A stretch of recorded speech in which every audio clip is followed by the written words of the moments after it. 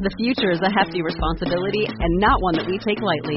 But then taking things lightly has never been what Hefty is about. That's why we've created the Hefty Renew program that turns hard-to-recycle plastics into valuable resources like park benches and building materials. To participate, simply fill up an orange Hefty Renew bag with accepted items, tie it up, and drop it in with your regular recycling. That's it. It's that easy. It's time to rethink recycling with Renew. Particular valued resources may vary by geography. More info available at heftyrenew.com. I think I lean towards coaching females because I think that females are easier to coach. Meaning that they're more coachable? Yes, yeah. Correct. Yep. I heard a basketball coach say this once. He says, if you talk to a team of male basketball players and you say, we need to be tougher, we need to give more effort, the individual players on the team are thinking in their heads, looking around like, yeah, they do need to be tougher. They need to give more effort. Whereas a female says that and the female goes, he's talking to me. Yeah. I need to be tougher. They just take ownership really well. We are here because we know the outcomes in our lives are within our control.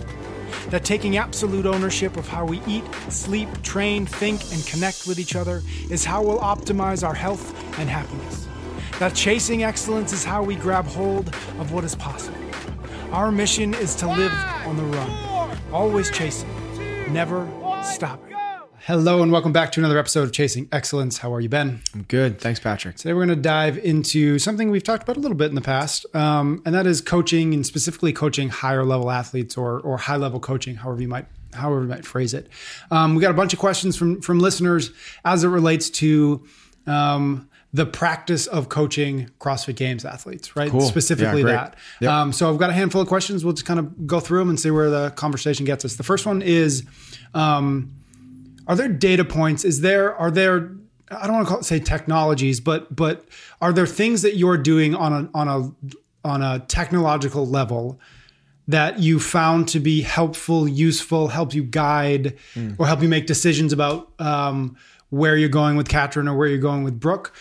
Or is, you're for those who know, you're notoriously anti-technology. So, or do you look at that and say, it's not for me, I don't need it? What's the point of it? Yeah. Yes. Okay. So I'm not a technology guy. Yeah. You're right. So, but that doesn't deter me from trying everything that we possibly can. Yeah. So I'm way more interested in a competitive advantage than I am anything else. Yeah. So, usually what happens is I try things myself. And then if I feel like there might be some use, I'll bring it to my athletes.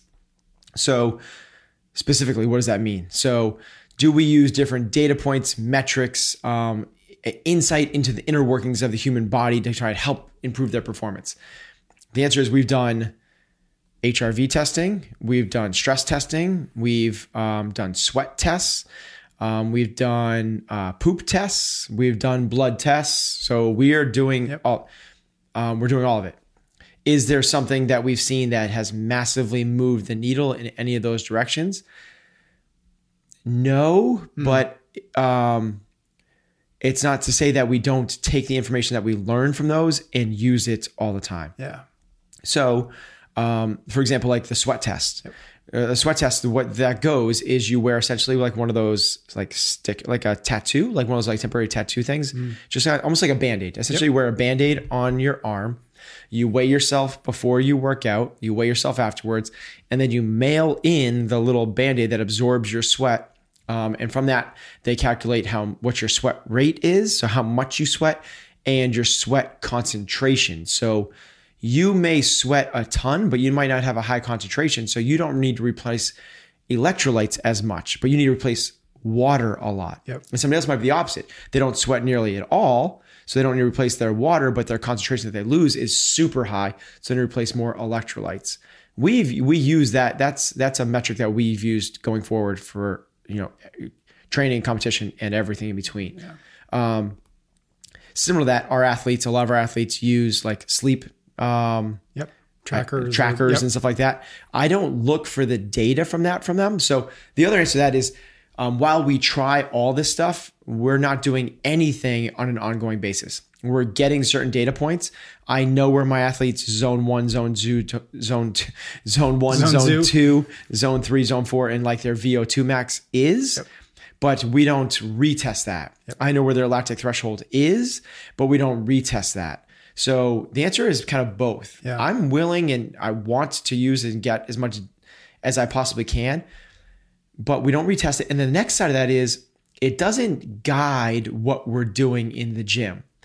The goal is not to increase your VO2 max. The goal is not to increase your lactic threshold. The goal is not to nail your hydration levels. The goal is to increase your work capacity across broad diamond mold domains.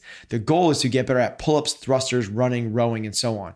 So those are all tools, but they're not things that are going to drastically move the needle. The things that are going to move the needle is how much better we can get at our technique and our engine. So can we improve our skills? Can we get more work capacity? Mm-hmm. And that's where we put the emphasis in. The way I do that is on a daily basis, getting information from them.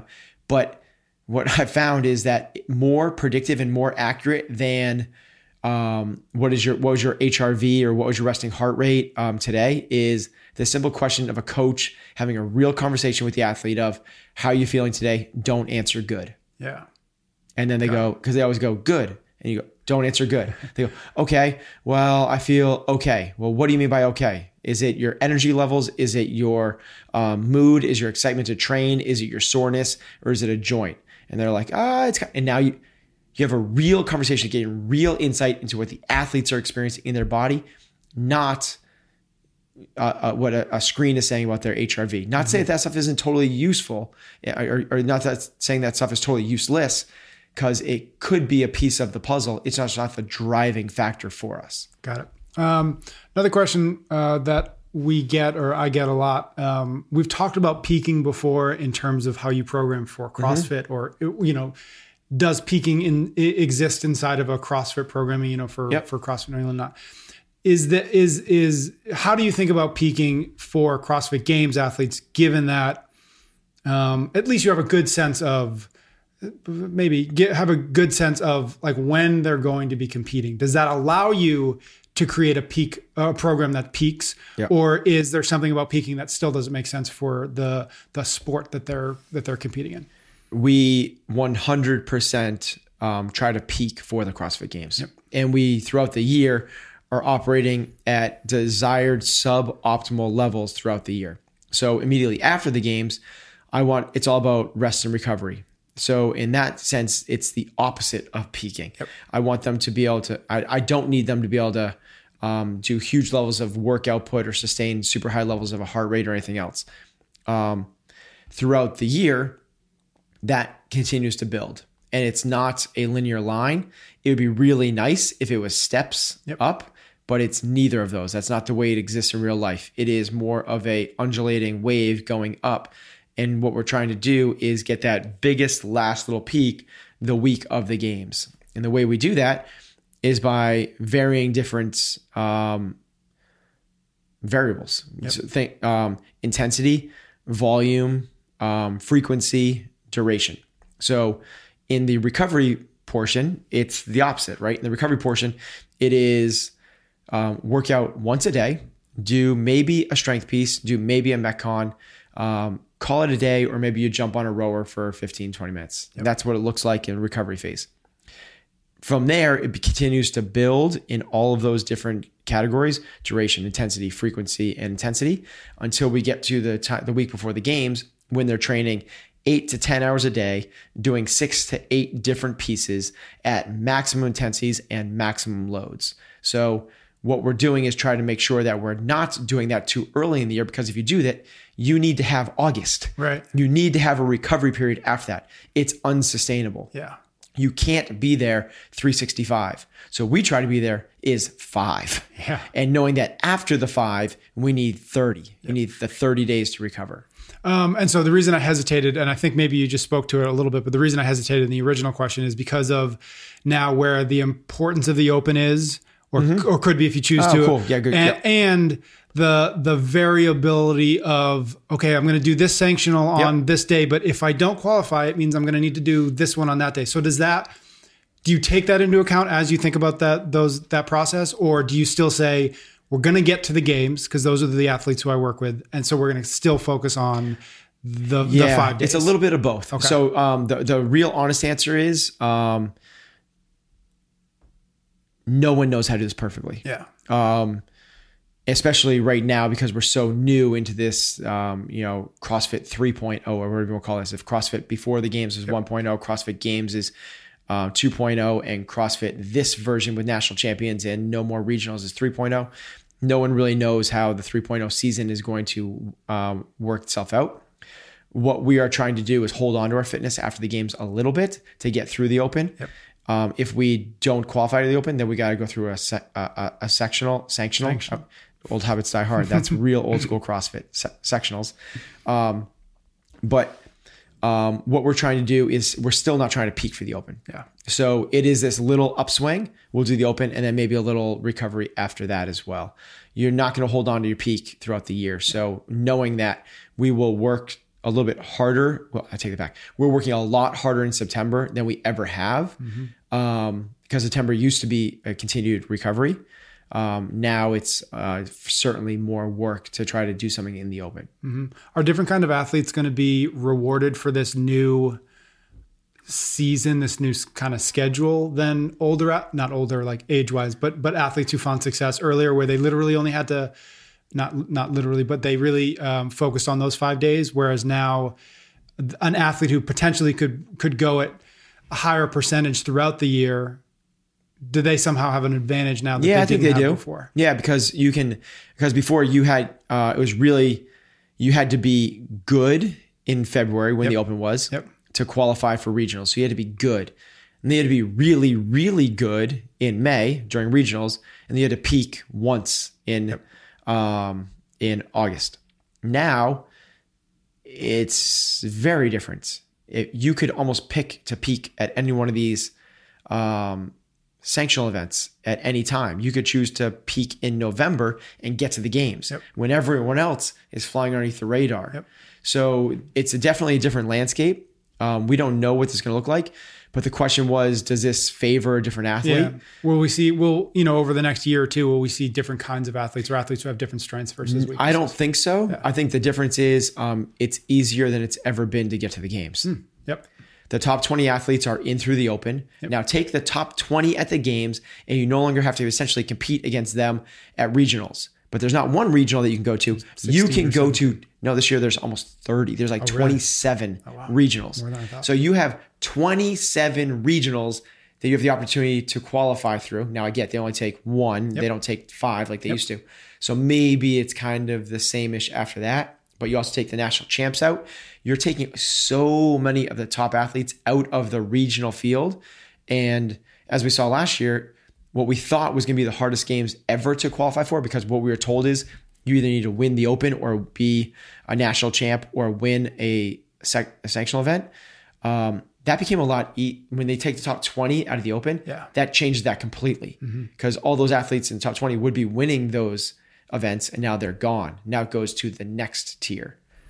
One of the things that intentionally or not, you and CompTrain through you have been able to kind of put your stamp on is coaching and working with really high level female competitors. Got Katrin, Brooke, Amanda Barnhart is also a comp trainer, though she doesn't work with you specifically. Do you think about training females differently than you do males? Are there things that you have to do or you don't do because of whatever the difference is that you've come to realize between Katrin and Nicole, for example? One of the beauties of our sport is the lack of gender bias. It is one of the rare sports where everything is the same, from the airtime on TV to the prize money to the number of events and everything else. It's so cool that it's the same. Because it's the same, the training is the same. So in terms of taking into account like certain physiological factors, I don't. These athletes, they male and female side seem to peak at the same time, which is 26, 27 seems to be the peak for a CrossFit Games athlete. Age-wise. Yep. I think that if anything, maybe the girls' side has a little bit longer lifespan. They can come in a little bit earlier. Brooke Wells, Haley Adams, and can stay a little bit longer. Sam Briggs. Than the guys' side, which seems to be a little bit shorter. You know, maybe some of the younger Pancheck kids are the youngest ones, but I think they're in their 20s. And then the oldest ones being, I don't know who the oldest athletes are now, but 31. It might be a little bit shorter of a window. Besides that, the events are the same. The demands are the same. The volume is the same. Nothing changes at all in terms of the training. In terms of how in tune I am with my female athletes, like do I know their cycles and all that stuff? Some I do and some I don't. Mm-hmm. But that's more a factor, just like how close I am with them, I think. And then in terms of the actual way I coach them, I think I lean towards coaching females because I think that females are easier to coach. Meaning that they're more coachable? Yes. Yeah. Correct. Yep. I heard a basketball coach say this once. He says, if you talk to a team of male basketball players and you say, we need to be tougher, we need to give more effort, the individual players on the team are thinking in their heads, looking around like, yeah, they do need to be tougher. They need to give more effort. Whereas a female says that and the female goes, he's talking to me. Yeah. I need to be tougher. They just take ownership really well. They kind of lean into it a little bit better. It's about, they seem to enjoy coaching a little bit more.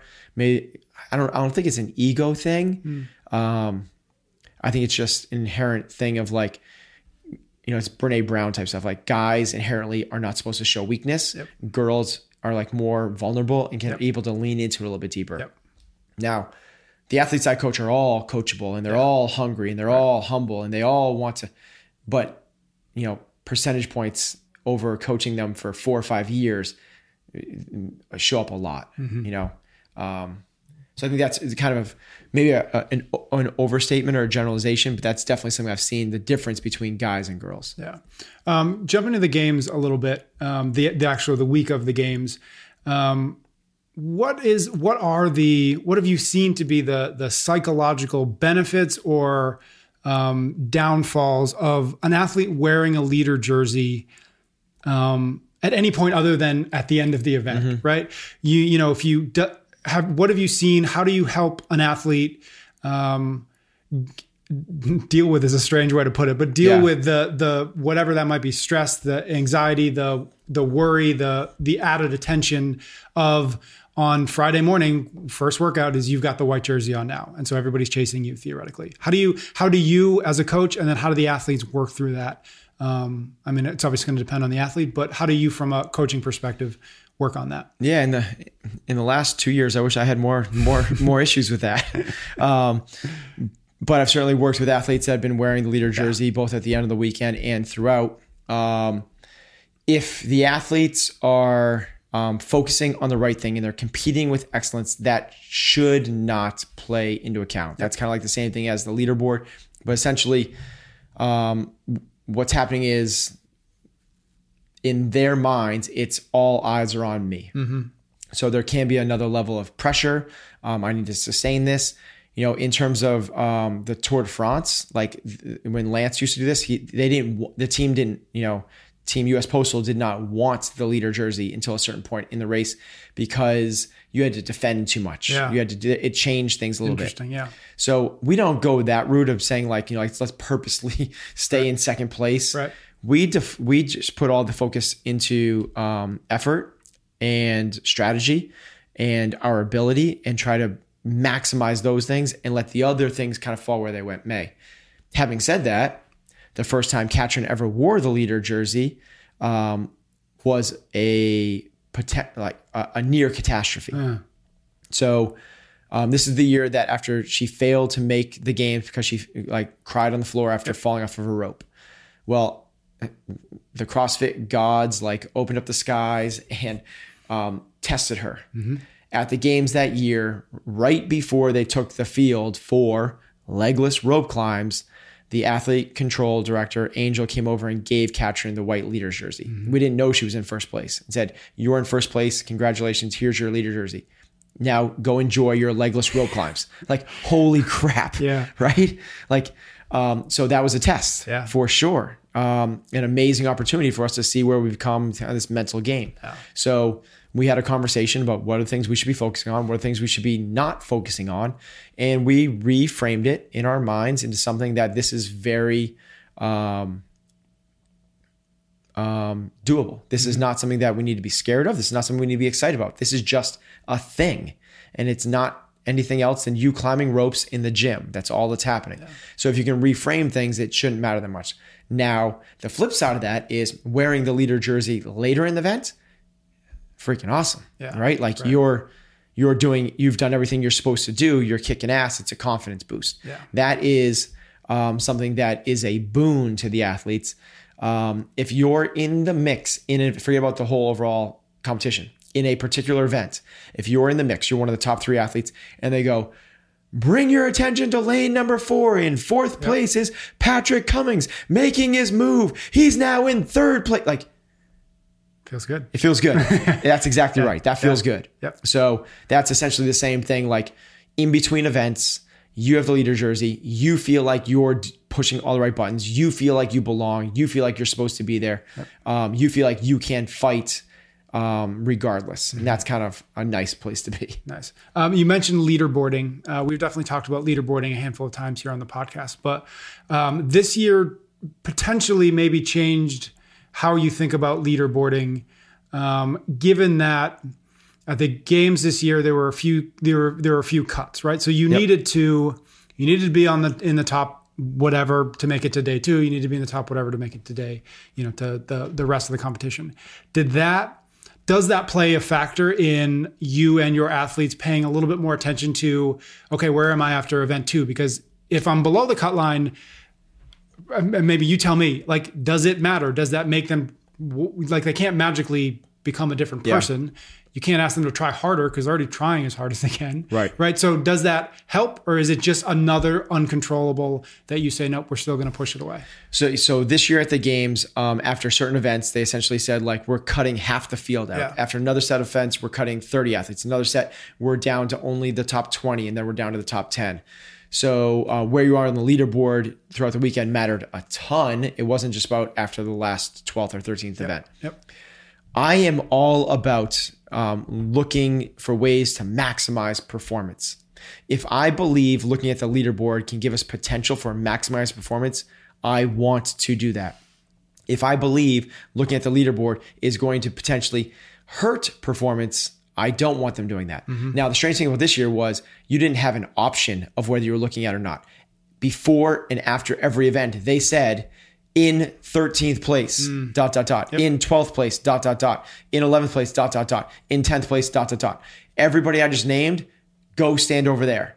Thank you very much. Your weekend is over. So you knew after every event what place you're in. Yep. So that whole theory we've had about don't follow the leaderboard kind of got scrapped. And here's what I mean by, like, can it benefit you or hurt you? If you're going into an event like a sprint before they cut to the top 10 athletes and you're in 12th or 13th place and sprinting is not it's not your forte. Yep. Man, that can kind of like be a bummer. Yep. Like you're like, that the other girls are faster than you. You don't know that, but you know that in the past, like, sprinting has not been something you've been in the top with, and you're on the outside looking in right now. That can be tough. Well, if you're the type of person that looks at that, thinks about that, tries to analyze it, who do I need to beat to get there? What do I think that's going to hurt you. Instead of, like, go out there and do everything you possibly can, which is what Katrin did, and Katrin was able to get into the top 10. Now, that's where I want them not to focus on the leaderboard, because it can be hurtful. If she's focusing on it, she's like, I don't even know how how is this possibly going to work out? Yeah. You have no idea. Where it can be helpful is it time to take a risk? That's where it can be helpful. So let's say it's the type of thing where it's a max effort lift. You know what the other athletes have lifted. Yep. You know what you need to lift to get into the top 10. if you know those numbers, you know where you stand, then if you can do the math quickly, it makes sense to base your strategy off of that, because otherwise, if you just do what you think you would do anyway, and you're on the outside looking in, like it might be the time to take a risk. Yeah. Similar, maybe it's not max for lift, it's you're going to kick up into a handstand. And should you just kind of go for it? Now, there's upsides and downsides to going for it, because you don't know if other people are going to miss their lifts or whatever it might be. The best consistent bet is just give it your very, very best. Know that this was the best that you could come up with, either a lift or a time in a workout. And from there, if you do that across the board, things are going to shake out. You'll be able to walk away with pride. Yeah. Jumping back into the gym and training for the games or for these events, we've talked before about the balance that you're always trying to find between the stress of training hard and the recovery of that, and that we get stronger in large part by the recovery, not necessarily by the stress. So with that in mind, how do you know how hard to push an athlete to make sure that they're, to some degree, to make sure that they're failing enough to learn from something, but not pushing them so hard that they get injured. That's obvious, but so that pushing them so hard that maybe their recovery gets hard. Like, how do you know from a coach's perspective, like, okay, today's the day I'm gonna make Katrin go harder than she wants to, right? Whatever that means. Or how do I know today is the day not to do that? How do you navigate that? What feels to me like a really hard place to land on a daily basis and do it really well.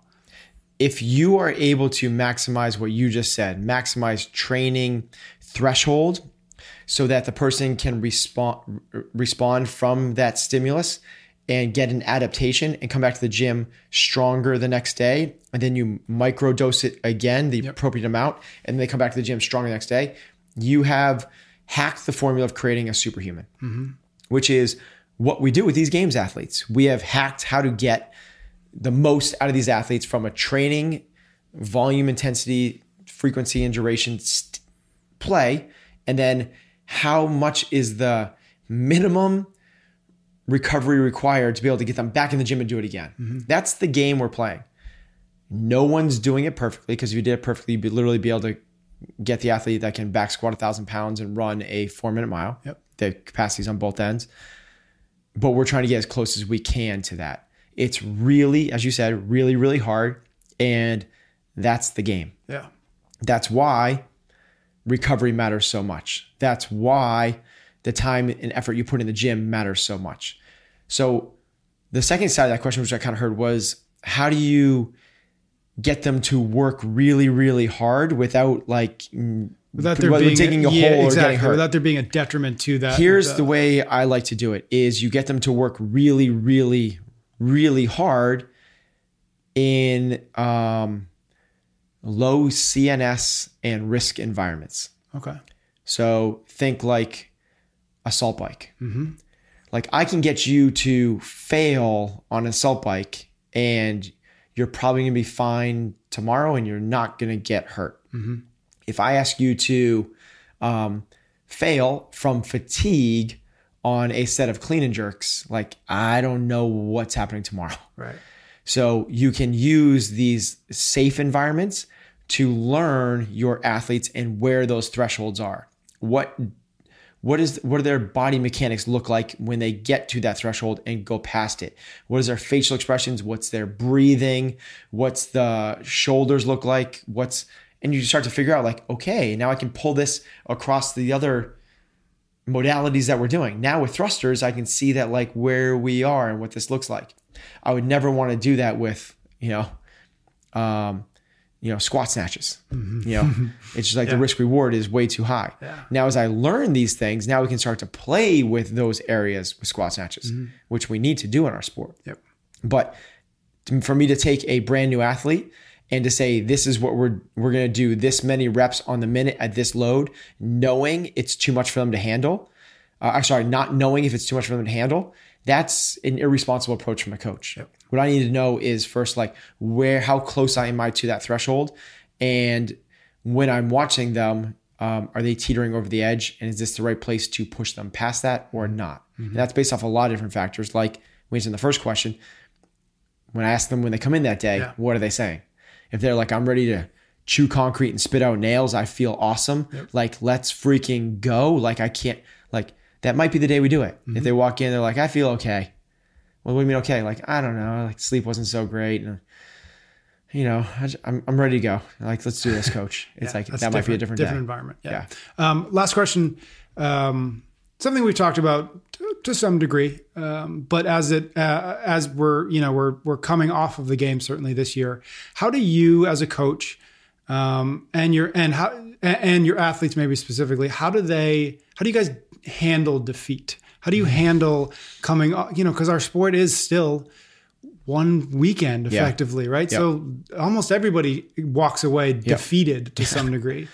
Except for Matt and Tia. How do you process, and Rich Froning on the team side? That's right. They just they live together literally. So they just go home and high five each other. And, how do you process that defeat? What does that process look like to make sure that you learn from it, but that you're better for it, or that you let it go? How do you define defeat? Yep. And to me, it's kind of like, how do you define success? If success is if the only way you're going to achieve success is by standing on the middle of the podium, wow, then we're gonna have to really spend some time on this question. Yep. If you define success in other metrics, then you can ask yourself if you lost and if you were defeated. Yep. So in Katrin's sense, her definition of success, not her words, but something along the lines of, to give my best at every given moment in every given situation, be able to look in the mirror knowing that was my very best effort, regardless of the circumstances I was facing. Okay, so then at the end of the games, when she comes in fourth place, in games that was not, without digging too deep into the programming, but in games that was not suited for her skill set, is that a defeat? Mm-hmm. And if we let society or the leaderboard dictate that, the answer is yes. Like, we are there to win. If we don't win, we're not satisfied. If we think of it in terms of maximizing our abilities, performing with competitive excellence, having the right mindset and preparedness for every event, and being able to walk away looking in the mirror knowing that was our best, that was really far from it. Katrin said that this year was the most proud she's been walking out of games. So it's kind of how you frame things, right? If I try a new revenue stream for a business and it fails and it doesn't do well, it's only a defeat if I don't learn from it. Mm-hmm. And if it pulls me away from what I value. So if I ignored my family forever trying to make this thing happen and it didn't work, and it's like, and I eventually at the end of it, I was like, damn it, that sucks. I wasted 6 months of my life, and you just go back to status quo. Yep. That's a defeat. Yep. But if you go, okay, wow, like, I really pulled away from what was important to me. Like, I can't believe I did that. Next time this comes along, like, I'm going to be successful for the things I say no to, not the things I say yes to. If you are like, oh my gosh, I can't believe that, I didn't execute this. I didn't have this clarity. I didn't have this business plan. I didn't have this level of execution and standards, and I didn't build the right team around me. Okay, I'm learning, and that's not defeat at all. Like, so I think it's not a matter of like sunshine and rainbows and we have unicorns running in the backyard and trying to put like a smiley face on every frowny face. That's not what this is about. It is literally about framing, like, it's about learning from everything. If you learn from these experiences, that can't be a defeat. Like, I love what Kobe Bryant says about that. He's like, they asked him, like, what's your biggest failure? And this is a guy that in his rookie season, the championship game, shot 3 air balls, 3 game potential winning air balls in the last 40 seconds of the game. He's the only person on his team that shot. He shot 3 air balls. And they're like, what's the biggest failure of your career? And he's like, I don't have any because I've learned from them all. Like, in that case, like, what are defeats? Like, if you're learning from them, the end of us is not the end of the games. The end of us is not the end of our careers. The end of us is the end of us, is when we walk off this face of the earth. So if we're learning and iterating and becoming better and better in that process, like what's the defeats? These are all stepping stones that are going to make us better human beings. We just want to be ultimately fulfilled when we take that final breath. Mm-hmm. Let's leave it there. Cool. Thanks, Patrick. Thank you. We'll see everybody next week. You can get every episode of Chasing Excellence wherever you listen to your podcasts or on YouTube. Until next time, thank you for listening.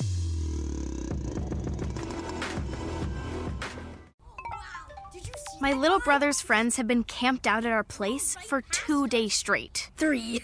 It's because of the Xfinity 10G network. Internet that can handle a house full of screens at once, with basically no interruptions. And it's only getting faster. When I was their age, internet like this was a pipe dream. You sound like my grandpa. Please go home. Introducing the next generation 10G network, only from Xfinity. Restrictions apply, not available in all areas.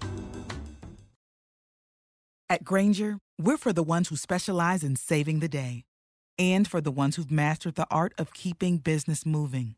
We offer industrial-grade supplies for every industry, with same-day pickup and next-day delivery on most orders, all backed by real people ready to help. So you can get the right answers and products right when you need them. Call, clickgrainger.com, or just stop by. Grainger, for the ones who get it done. Save big money when you start your next project today at Menards. Convert your current recessed lighting with energy-saving LED downlights from Fight Electric. They're bright and install easily in just minutes. They also go from regular lighting to nightlight mode with just a simple flip of a switch. Save big on all Fight lighting products now at Menards. Shop our lighting options today in-store and on Menards.com. Save